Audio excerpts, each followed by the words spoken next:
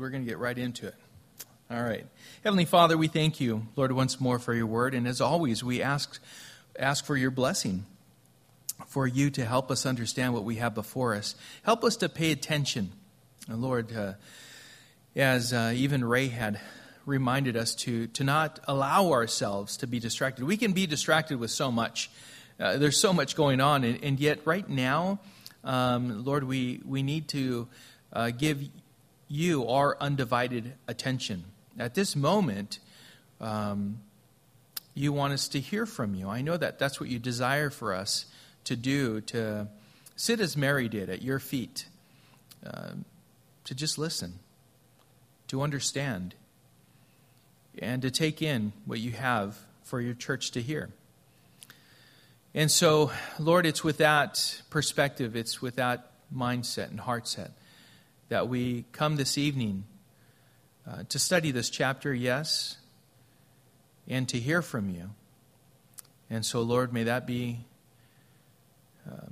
a fact with us, that we would incline our ears to you at this moment. So we commit this time into your hands, Father. We pray this in Jesus' name. Amen. So, guess what the Israelites did? Evil in the sight of the Lord. Who'd have thunk, right? This is kind of like the thing that they've been doing. And we know that this is indeed what's been happening throughout the book of Judges. But we're going to learn about Samson this evening, about his parents and the angel of the Lord, how it was that the angel of the Lord appeared to Manoah, who was Samson's father's, it was Manoah, Samson's father, and then appeared to Manoah's wife. And how it is that all worked out, and just everything, all the details of that is what we have before us. So let's begin in Judges chapter 13, verse 1, which says, "And the people of Israel again did what was evil in the sight of the Lord. So the Lord gave them into the hand of the Philistines for 40 years. So, again, as I said, Israel did evil in the sight of the Lord. They failed to repent on their own, and so the Lord gave them into the hands of the Philistines for 40 years. You know, the Israelites could have avoided all of this had they simply acknowledged that they were sinning, that they had turned their backs on the Lord and repented. Confess their sins. I acknowledge what I've been doing, we've been doing, is not of the Lord. It's not... It shouldn't be. And so therefore we confess that and we repent. They could have saved themselves all this time of being oppressed and being, really put into bondage throughout all of these years. But they didn't. And so with that, the Lord gave them into the hands of the Philistines. We see the Israelites experience deliverance, blessing, compromise or sin, oppression, bondage, confession, crying out to the Lord, and then repentance, deliverance, and so the cycle continues around and around. Now, in their rebellion of God, it's ironic how by their actions, they didn't want to be ruled by anyone or anything. And yet, by their compromise, and think about this, this is where we can be many times. We don't want to be ruled by the Lord. We don't want to come under His governance, His leadership. And so we believe that we're free, right? So listen to what I have to say here. Because in their rebellion of God, it's ironic how by their actions did not want to be ruled by anyone, and yet by their compromise were ruled by every little thing that they believed they had the liberty to experience and quote-unquote mix with.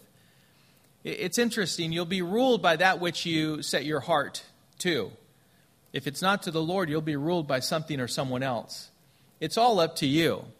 We're made to worship. That's what we've been created to do, to praise, to idolize. We are actually created to do that very thing. And so if we're not giving praise and worship to the one who created us, we're giving it somewhere else. And we're in bondage to that. And so the story of Samson, who is the next judge assigned by God, begins with the Israelites doing evil in the sight of the Lord. And the Israelites being handed over to the Philistines for these 40 years. we also need to keep in mind as we continue that God never gave the Israelites over to the Philistines or anyone else for any other reason than for them to see their sins for what they were, and to bring them to act on that conviction by repenting of their sins and returning to a right relationship with God. Hebrews chapter 12, verses 7 and 11 says, "It is for discipline that you have to endure. God is treating you as sons, for what son is there whom his father does not discipline? For the moment, all discipline seems painful rather than pleasant. But later, it yields the peaceful fruit of righteousness to those who have been trained by it." You can only be trained if you subject yourself to the training. If you allow yourself to be corrected through God's discipline. Otherwise, it's repeated over and over, and it really doesn't do you much good if you don't submit to that, if you don't subject yourself to it and follow along. Discipline, instruction, and correction, to right what has fallen to one side or the other. I can think of a vessel that's out at sea. If it's listing to one side or another, you have to remove that which is making it list. There are these things called bilges on the bottom of ships in different compartments. And if those things, that isn't pumped out, it begins to list to one side or the other. It affects the direction it's going in, the course that it takes. And sooner or later, it can have it go over to the side so far that it sinks the whole vessel entirely. And so the Lord's discipline is just that. Wants to pump out that which doesn't belong, that it may be righted and continue on the course that God has intended for that vessel to take and reach. So we have the Israelites who did evil in the sight of the Lord, and so they're given over to the Philistines for 40 years. Verse 2. "There was a certain man of Zorah, of the tribe of the Danites, whose name was Manoah. And his wife was barren and had no children. And the angel of the Lord appeared to the woman and said to her, Behold, you are barren and have not borne children, but you shall conceive and bear a son. Therefore be careful and drink no wine or strong drink, and eat nothing unclean. For behold, you shall conceive and bear a son. No razors shall come upon his head, for the child shall be a Nazirite to God from the womb. And he shall begin to save Israel from the hand of the Philistines. Then the woman came and told her husband, A man of God came to me, and his appearance was like the appearance of the angel of God. Very awesome. I did not ask him where he was from, and he did not tell me his name. But he said to me, Behold, you shall conceive and bear a son. So then drink no wine or strong drink, and eat nothing unclean, for the child shall be a Nazirite to God from the womb to the day of his death." So here we have yet another woman who is barren. Right? We have stories of women who have been barren and who have been blessed by God to have a child that is consecrated or set aside for the Lord. And I can think of Hannah. You know, Hannah was barren. And she was a woman who just pleaded with the Lord and promised that if the Lord would bless her with a child, that she would set him aside, would completely consecrate him unto the Lord for his service. And the Lord blessed her. The Lord blessed her with young Samuel. And Samuel was given over to the Lord. Now, she is the wife of Manoah, who is from the tribe of Dan. They are living in Zorah, which is about 15 miles west of Jerusalem. It was a time when she was alone. She was alone by herself. That the angel of the Lord appeared to her and confirmed what she already knew. Right? At first, he simply confirmed, "You're barren." "Yes, I am. I'm barren." "You have had no children." "That is true. I have had no children whatsoever." But he told her something else. "You will conceive and bear a son." The angel of the Lord did not tell her, you will conceive and bear a child. I don't know if it's a boy or a girl, but you're going to be pregnant. We'll see. No, he told her very clearly, right? You will conceive and you will bear a son. Now, I want to be very clear because this isn't up for discussion. The angel of the Lord is a pre-incarnate appearance of Jesus himself. And we'll see later why this is indisputable. It was no other. It could have been no other. And we'll see how that's the truth as we go through this chapter. You'll see it for yourself as it's worked out. The angel of the Lord declared, "You shall." It was a proclamation. It was a declaration. It was something that was absolute. When he said, "You shall," there could be no other. No other option. And he says, "You shall conceive and bear a son." And then he gave her specific instructions on the consecration of her son to be that hadn't even been conceived at this moment. So, by the way, you're going to conceive, you're going to bear a son, and you will be a Nazirite from the womb. And no strong drink, no wine, no unclean food is to touch his lips. Now, this wasn't odd. This wasn't something that was out of the ordinary. This was actually, quite common in those days to take a Nazirite vow.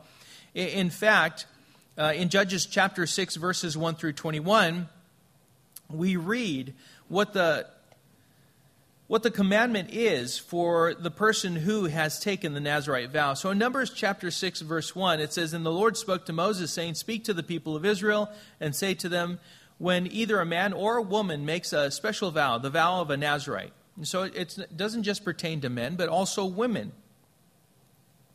To separate himself to the Lord, he shall separate himself from wine and strong drink. He shall drink no vinegar made from wine or strong drink, and shall not drink any juice of grapes or eat grapes, fresh or dried. All the days of his separation he shall eat nothing that is produced by the grapevine, not even the seeds or the skins. All the days of his vow of separation no razor shall touch his head, until the time is completed for which he separates himself to the Lord. He shall be holy. He shall let the locks of his hair of his head grow long. All the days that he separates himself to the Lord, he shall not go near a dead body, not even for his father or for his mother, for brother or sister. If they die, shall he make himself unclean, because his separation to God is on his head. All the days of his separation, he is holy to the Lord. And so it goes on all through verse 21, and then we have Aaron's blessing at the close of this chapter. So this is where we find the rules of consecration unto the Lord under this vow. Now, what's different in this case from the others is that it's not a temporary vow. It's not something that, I say, you know what, I'm going to take the Nazirite vow. I want to separate myself unto the Lord and give myself to him in this manner for the next year, 2 years, 6 months. This was different. This was different because not only was her son to be a Nazirite from the womb. So in other words, he was to take this Nazirite vow. It was to be applied to him from the time he was in the womb, but throughout his life, and as we read, to his death.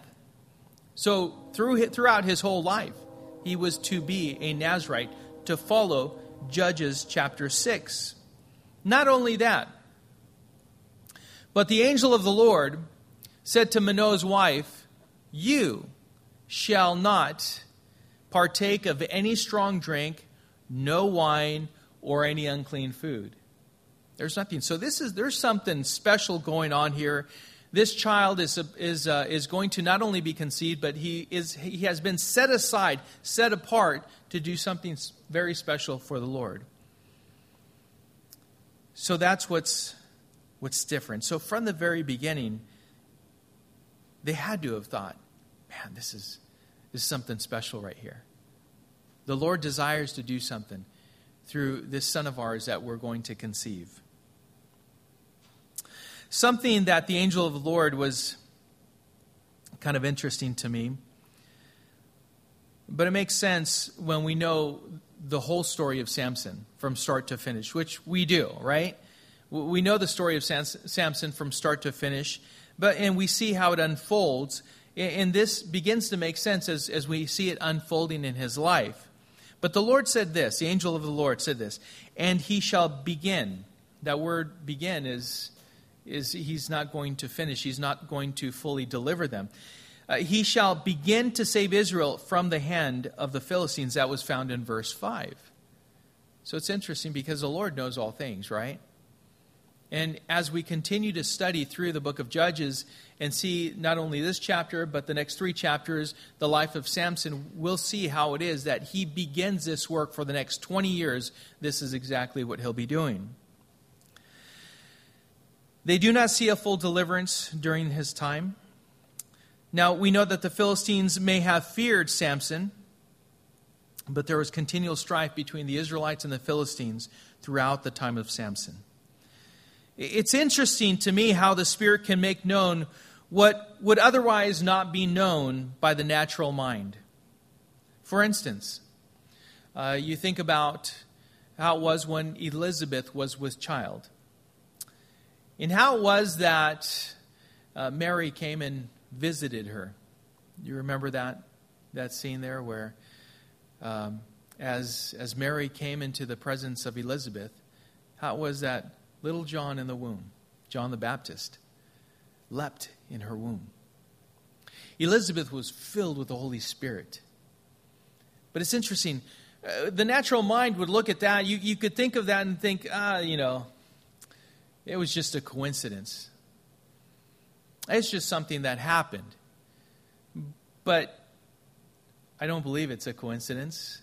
The Bible says that John leapt in the womb. It means that he knew exactly who was in his presence.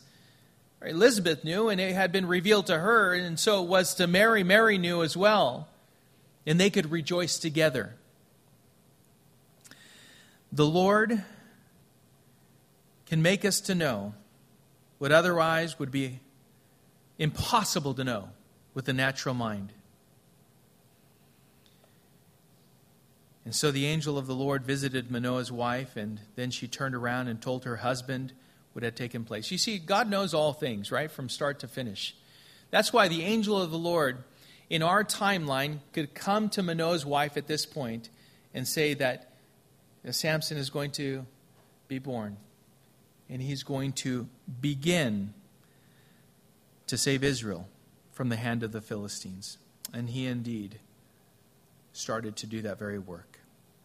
Now, Manoah's wife described the angel of the Lord as a man of God. His appearance was like the appearance of the angel of God. Very awesome is what she said. She's describing him. Right? At this point, we know that we have the benefit of looking at this, and we know that's the angel of the Lord.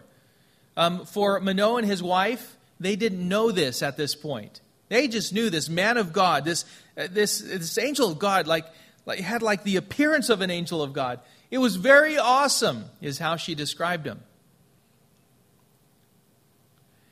She didn't ask him his name. She didn't ask him where he was from, because those are common things to ask, right? Especially if he's going to be declaring those things.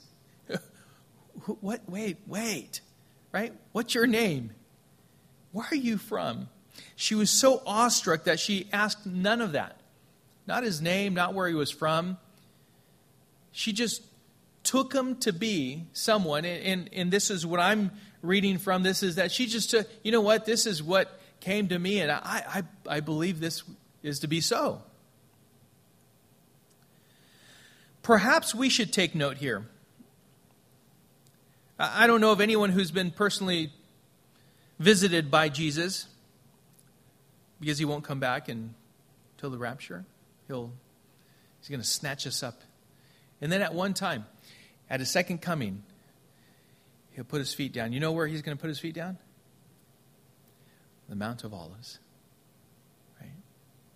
But until then, you and I worship in spirit and in truth. We believe. We exercise the faith that we've been given. But I think it would benefit us greatly to regard the word of the Lord in the same reverent manner as this woman regarded the spoken word of the angel of the Lord. She took it for what it was. I think it's good to study the Word of God. It's good to go through it. But quite frankly, I think we are irreverent a lot of time towards it.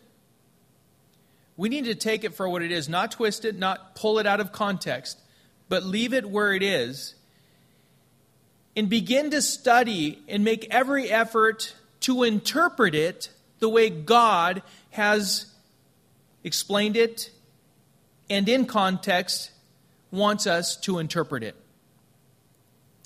We read the Word. How many Christians neglect the Word? It's sad to say that most neglect the Word, who profess to be Christians and yet never pick up the Word of God.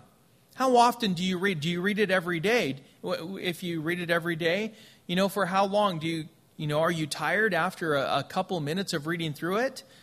Or do you sit there with the Word for long periods of time? But most people don't read it every day, sadly enough. So Manoah's wife, she heard this from the angel of the Lord, and she took it for what it was. He said it, and she was very excited about what he had spoken. 2 Timothy chapter 3, verses 16 and 17 says, "All Scripture is breathed out by God and profitable for teaching, for reproof, for correction, and for training in righteousness, that the man of God may be complete, equipped for every good work." I don't know about you, but I believe I need more teaching. I need more reproof. I need more correction.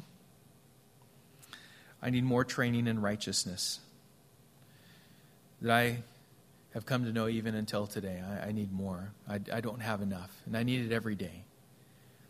That I may be a man who's subjected to God. That I may be mature and equipped for every good work. We can't do that if we're not reading. We just can't. You know how quickly we forget? We forget very, very, very quickly. So we need to stay in the Word, that it may be fresh in our hearts and in our minds. Your word have I hidden in my heart that I may not sin against you. And even then we'll sin. So who's to say that person who doesn't read regularly and takes the Word in a humble and reverent manner, approaching it in that way, won't forget even more and fall even more. I think we should take heed here as we see how it is that Manoah's wife receives this word with great care, with great reverence, and she brings it back to her husband. And she tells her husband about everything that the angel of the Lord had told her. And I imagine that the last couple verses there, that it wasn't something like, that this man of God, his appearance was like the appearance of an angel of the Lord. And, no, it was probably she was very excited, right? Because she described him also as, he had the appearance of the angel of the Lord. It was awesome. That word awesome should be directed toward the Lord. Awesome, just beyond what I could really put into words. All I could say is, he was amazing. He was awesome. So verse 8 is Manoah's response. So verse 8 says, "And Manoah prayed to the Lord and said, O Lord, please let the man of God whom you sent come again to us and teach us that we are what we are to do with the child who will be born." And God listened to the voice of Manoah. And the angel of God came again to the woman as she sat in the field. But Manoah, her husband, was not with her.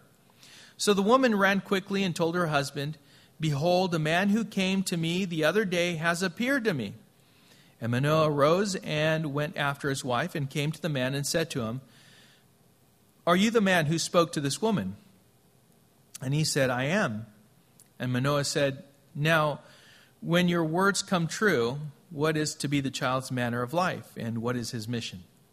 And the angel of the Lord said to Manoah, "Of all that I said to the woman, let her be careful. She may not eat of anything that comes from the vine, neither let her drink wine or strong drink, or eat any unclean thing. All that I commanded her, let her observe. It's an interesting exchange. Manoah had heard what his wife told him, what had happened. But Manoah wanted a personal confirmation. And so he asked the Lord for that personal confirmation. I want to know. And the Lord heard him and answered. He was given that personal confirmation, but nothing more. That was it. Manoah had requested of the Lord to send this man of God back to them and to teach them what they are to do with the child when he's born. And the Lord listened, and the angel of God came, but the angel of the Lord came to the woman just like before. It wasn't like the angel of the Lord didn't know when it was that Manoah and his wife were together. That would have been good, right? Ah, they're together? Okay, here's a good opportunity. Let's go talk to him. An answer to his prayer. No, he appeared to her once more, and she ran to her husband and said, the man of God that I told you about before, the angel of God, well, he's back. He's here. And so Manoah, he dropped everything and went to where the angel of the Lord was. And the angel of the Lord confirmed that he was indeed the one who had appeared to his wife previously when Manoah asked him. And then Manoah asked for the child's manner of life. So what will be his manner of life? He already knew because the angel of the Lord had told Manoah's wife, and Manoah's wife had told him. This is his manner of life. But he asked one more thing.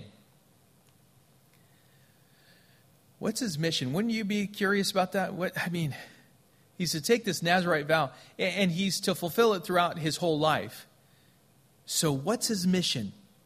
What's he to do? I want to know. What's my son going to do?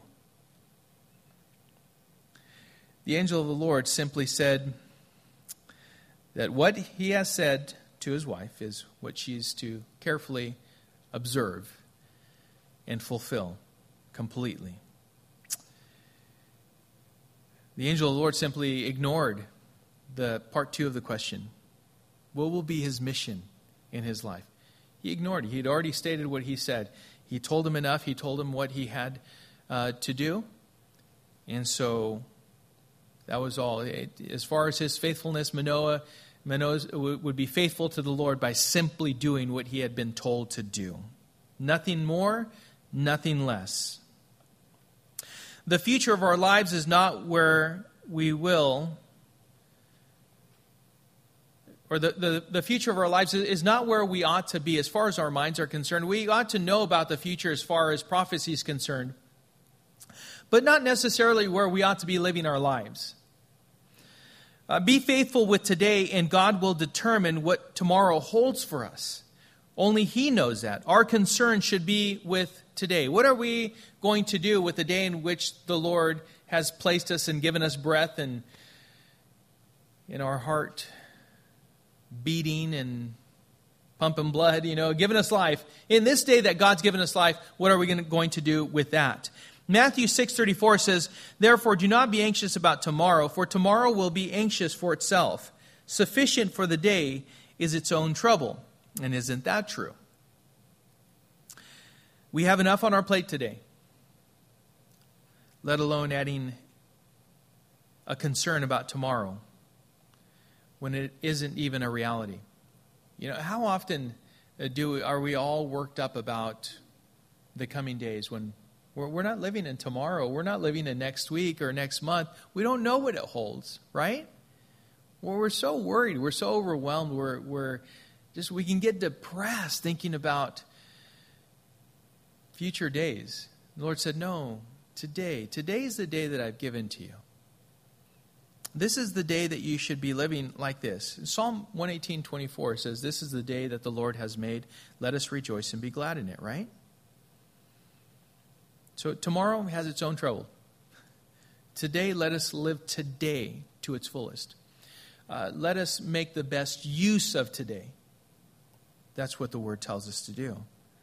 And so the angel of the Lord told them once more to be careful, to observe what he told Manoah's wife originally. So that's all I'm telling you, Manoah. What I told your wife, I'm telling you. Make sure you're careful to observe what I've already commanded. This is what you are to do. Verse 15 says, now we have a response. Manoah said to the angel of the Lord, please, let us detain you and prepare a young goat for you. And the angel of the Lord said to Manoah, if you detain me, I will not eat of your food. But if you prepare a burnt offering, then offer it to the Lord. For Manoah did not know that he was the angel of the Lord. Verse 17, and Manoah said to the angel of the Lord, what is your name? So that when your words come true, we may honor you. And the angel of the Lord said to him, why do you ask my name, seeing it is wonderful? Stop there for just a moment. So Manoah at this point was really eager to detain, to hold this man, to delay this man from going anywhere. He didn't want him to go anywhere. Hey, listen, if I get some nice ribeye and put it on the barbecue and, make you a good dinner, will you stick around? He just wanted to just delay his departure. He wanted him to just stay a little longer. Would you do that? And then Manoah also asked him some other questions. He asked him what his name was, because Manoah didn't know who this was, who it was before him.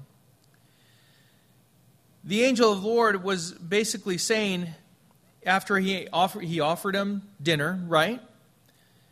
He at that point, Manoah did not understand. He did not comprehend. He did not know that this was indeed the angel of the Lord. It was God himself before him. And he still didn't get it when he told him, I won't eat of your food, but prepare a burnt offering. Offer it to the Lord. But then, so Manoah you kind of go over that, right? He told him that, okay, yeah, I'll offer something to the Lord. That's good. That's good. But what's your name? I want to know what your name is,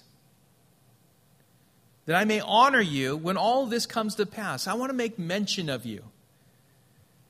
When my son is born, I want to say, you know what? This man, and his name is, he told me about this way back when. I want to honor you when this all comes about. When my child is conceived and he's born, and I want to make known that you told me about this even way before. Oh, his name? My name? Oh. It is wonderful. Oh, Manoah should have known at that point, right? Everything that had taken place up to that point, that very moment. Isaiah 9:6 says, for to us a child is born, to us a son is given, and the government shall be upon his shoulder, and his name shall be called Wonderful Counselor, Mighty God, Everlasting Father, Prince of Peace. In Philippians chapter 2, verses 9 through 11, it says, therefore God has highly exalted him and bestowed on him the name that is above every name, so that at the name of Jesus every knee should bow, in heaven and on earth and under the earth, and every tongue confess that Jesus Christ is Lord, to the glory of God the Father. Who is before you, Manoah? My name is Wonderful. He still didn't know that it was the angel of the Lord that was before him. And Jesus, pre-incarnate, before he was born in Bethlehem, not too far from where they were. Not too far. So Manoah didn't have a clue. Not yet. Not yet. And so he went off and prepared this offering. This burnt offering and grain offering. Verse 19. So Manoah took the young goat with the grain offering and offered it on the rock to the Lord, to the one who works wonders. And Manoah and his wife were watching. And when the flame went up toward heaven from the altar, the angel of the Lord went up in the flame of the altar. Now Manoah and his wife were watching, and they fell on their faces to the ground. 2 times the word watching appears here. The first time is referring to observing the sacrifice together. Both Manoah and his wife, they were watching. Manoah and his wife were there to make their offering together to the Lord, to the one who works wonders. In other words, their whole act of worship was together. Their eyes were fixed on the Lord in genuine worship. They were watching. They were participating. They were observing this worship and giving it to the Lord together. They were not distracted by anything else. Nothing. They were together worshiping the Lord, the one who works wonders. The second time the word watching is used, it is referring to when Manoah and his wife both observed the Lord ascending in the flame of the altar. They were fixed on worshiping the Lord, and now were there to observe, and were fixed on what had just taken place right before them. Had one or both not been watching or observing, participating in, and having their eyes fixed on the act of their offering, which is worship to God, one or both would have missed the wonderful thing the Lord had done in their midst. Oh, how often I see people miss what the Lord is doing before their eyes because they are distracted by other things.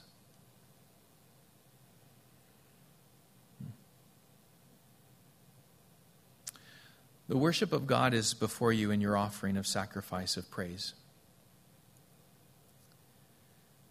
Your offering of praise, the praise of your lips, of your heart. Out of the abundance of the heart, the mouth speaks, it comes, and it's praise, hopefully, to the Lord. We also have an offering of our very lives unto the Lord. It's our whole lives that we offer unto Him. What does that mean? That means that in that offering, we give ourselves to the Lord in such a way that He can use us as He sees fit to serve Him. Whether it be in the home, in our marriage, or in church, on the missions field, wherever it is that the Lord has us, that we give ourselves to worshiping Him. But the question is, are you paying attention to the wonderful things God is doing in your midst? Do you see it? Have you seen it? Are you paying attention? Or are you distracted by something or someone else? We can be so fixed on things that we miss we miss it. We miss Him doing a special work in our midst, right before our very eyes.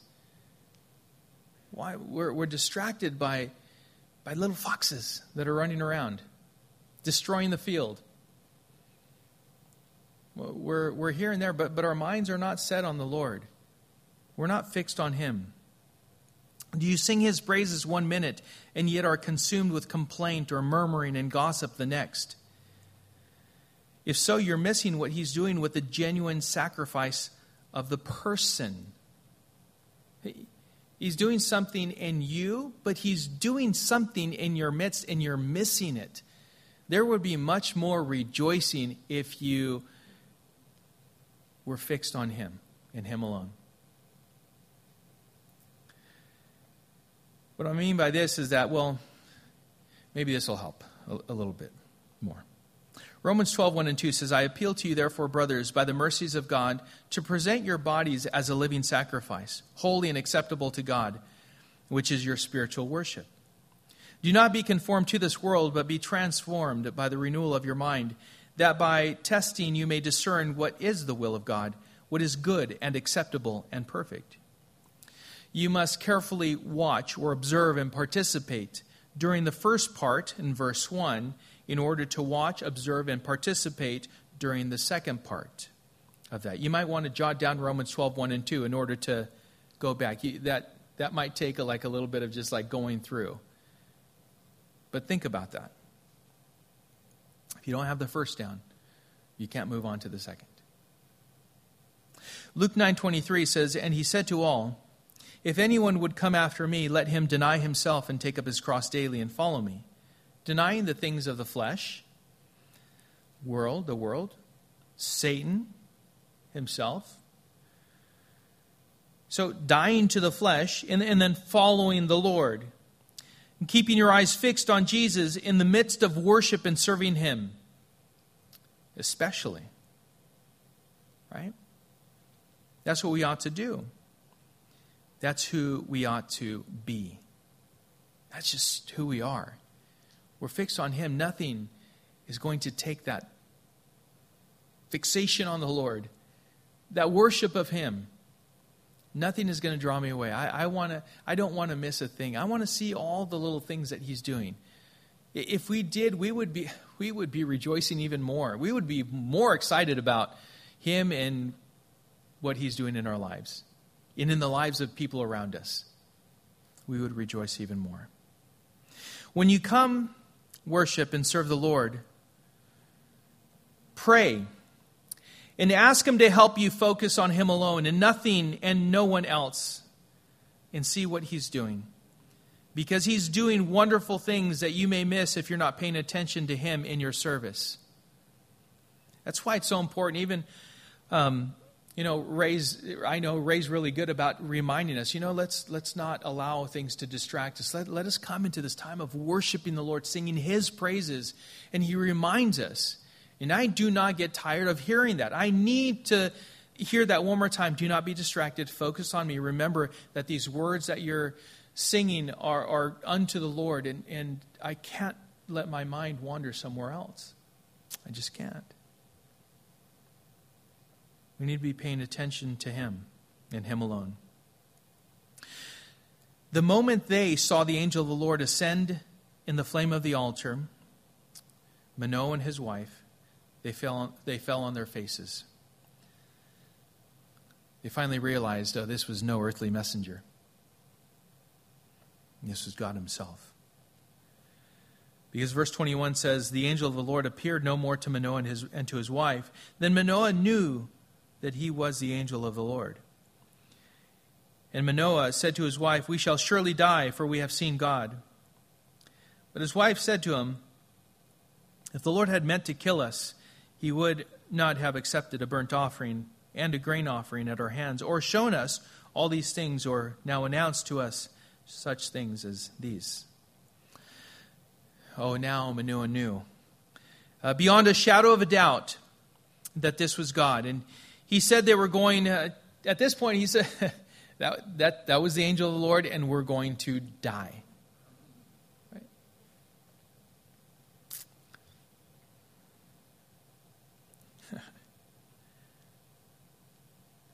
But his wife, calm, cool, collected, right? Told him basically if the Lord had wanted to kill us, he would have by now. But he didn't. Not only did he not kill them, but remember, he accepted this burnt offering from us. Because now we realize that this burnt offering that we offered and the grain offering was for him. Not only that, but he told us all these wonderful things. All of these things he told us. He announced them to us. It was Abraham who had believed that God would raise his son Isaac from the dead, because God had promised that through Isaac he would bless the nations. And God, just as Manoah and his wife knew, God does not go back on his word. Here we have Manoah's wife, who served as an encourager to Manoah. Ladies, listen closely.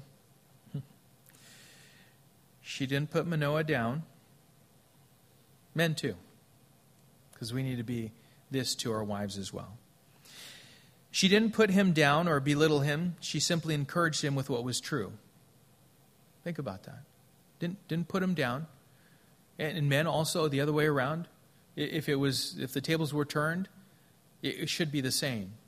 Not belittle, not put down, but simply stated the truth. This is what he said. And she served as an encourager to her husband. God does not desire to destroy us, but to provide for himself an offering, as he did on our behalf, that it may be an acceptable one for our sins, that we may be made whole in Christ, righteous by his shed blood, justified and have the assurance of God's forgiveness. That's what he desires. We should always encourage and remind each other of what is true and what is wonderful. Remember this. Is this not what God told us? In his word, he says this, and we ought to encourage one another. And so Manoah was freaking out. We're going to die. We're going to die. We're going to die. And his wife says, no, no, no. If he wanted to kill us, he would have killed us. But remember his words. He even received this burnt offering from us. He promised all of this. And so Manoah was encouraged by his wife's words. And then finally, verse 24, it says, "And the woman bore a son and called his name Samson. And the young man grew, and the Lord blessed him. And the Spirit of the Lord began to stir him in Manadan between Zorah and Eshtaol." The declaration of the Lord at this point has come to pass, and Samson was born, and the Lord blessed him, and the Spirit of the Lord began to stir him. Which means that Samson was learning what his calling was and how to use it. It's good how, as we come together, we stir each other up to love and good works. That means that the Lord uses us to do this very same thing. As the Spirit is stirring us, so he brings the fellowship together. If you can go to Ephesians chapter 4, and as you go through verses, I believe it's 11 through 17, you see how it is that the church comes together, that as we grow in maturity in the Lord, we get to a point, hopefully the goal is to get to a point to where when everyone's doing their part, we know the Word of God so well, we know sound doctrine to where we're not fooled by false doctrine. Right? So, the Spirit of the Lord was stirring Samson and growing him, maturing him. And it's a beautiful thing that the Lord does. This is the work of the Lord. And he does it in his people and through his people. And the Lord began to stir him up. The Holy Spirit was his source of strength. This is what's interesting also. When you see a picture of Samson, what do you see? How is he drawn out? Is it like Arnold Schwarzenegger, right? This massive man. Now, if you would see a man like Goliath, and he takes on so many men that he throws them around like little dolls, rag dolls, then you wouldn't be scratching your head thinking, where does he get his strength, right? But keep this in mind as we're going to continue through the story of Samson next week, okay? But keep this in mind. Everyone was wondering where Samson got his strength from, because this was no ordinary man. There's something going on here. I have a feeling Samson was just your everyday Joe. He wasn't anything to behold. You know, like, that's interesting. Raul is taking on some pretty giant guys there and like throwing them around like they're nothing. I wonder where he gets his strength from. I think that is more of what we see in Samson, because it was the Holy Spirit. It was him who was giving him that strength. And the Philistines were wondering, where is he getting the supernatural strength from? The people wanted to know what his secret was and why he was able to do what he was able to do. We're going to close with this. Man is always looking at the outward, but God is interested in showing himself to do the impossible through you and I. He still desires to do that. Glory belongs to no one else but him. Man looks at the outside like the person, right? Kind of sizes you up. But let me tell you this. No one can size you up when you have the Lord. They have no idea the strength that you have in the Lord to remain faithful to him. And what I'm saying by that is that I can attribute my walk with the Lord to no one else than the Lord himself, his Spirit. Because if I was left to my strength in the flesh, I would still be in the world, doing the things of the world. It is only by his strength. Do you understand what I'm saying? The world looks at the outside, but the Lord is always interested in the matters of the heart, and to give man a new heart, and to fill him with his Spirit, that God may receive the glory and praise for the things done in the child of God and through him. Here was a man who was set apart to do a special work for the Lord, and even from the womb he was set apart and called to live a life set apart unto the Lord. May the Holy Spirit stir in us that which he desires for us to be and do in his name and for his glory, believing that he can do all things. Amen. Heavenly Father, we are nothing without you.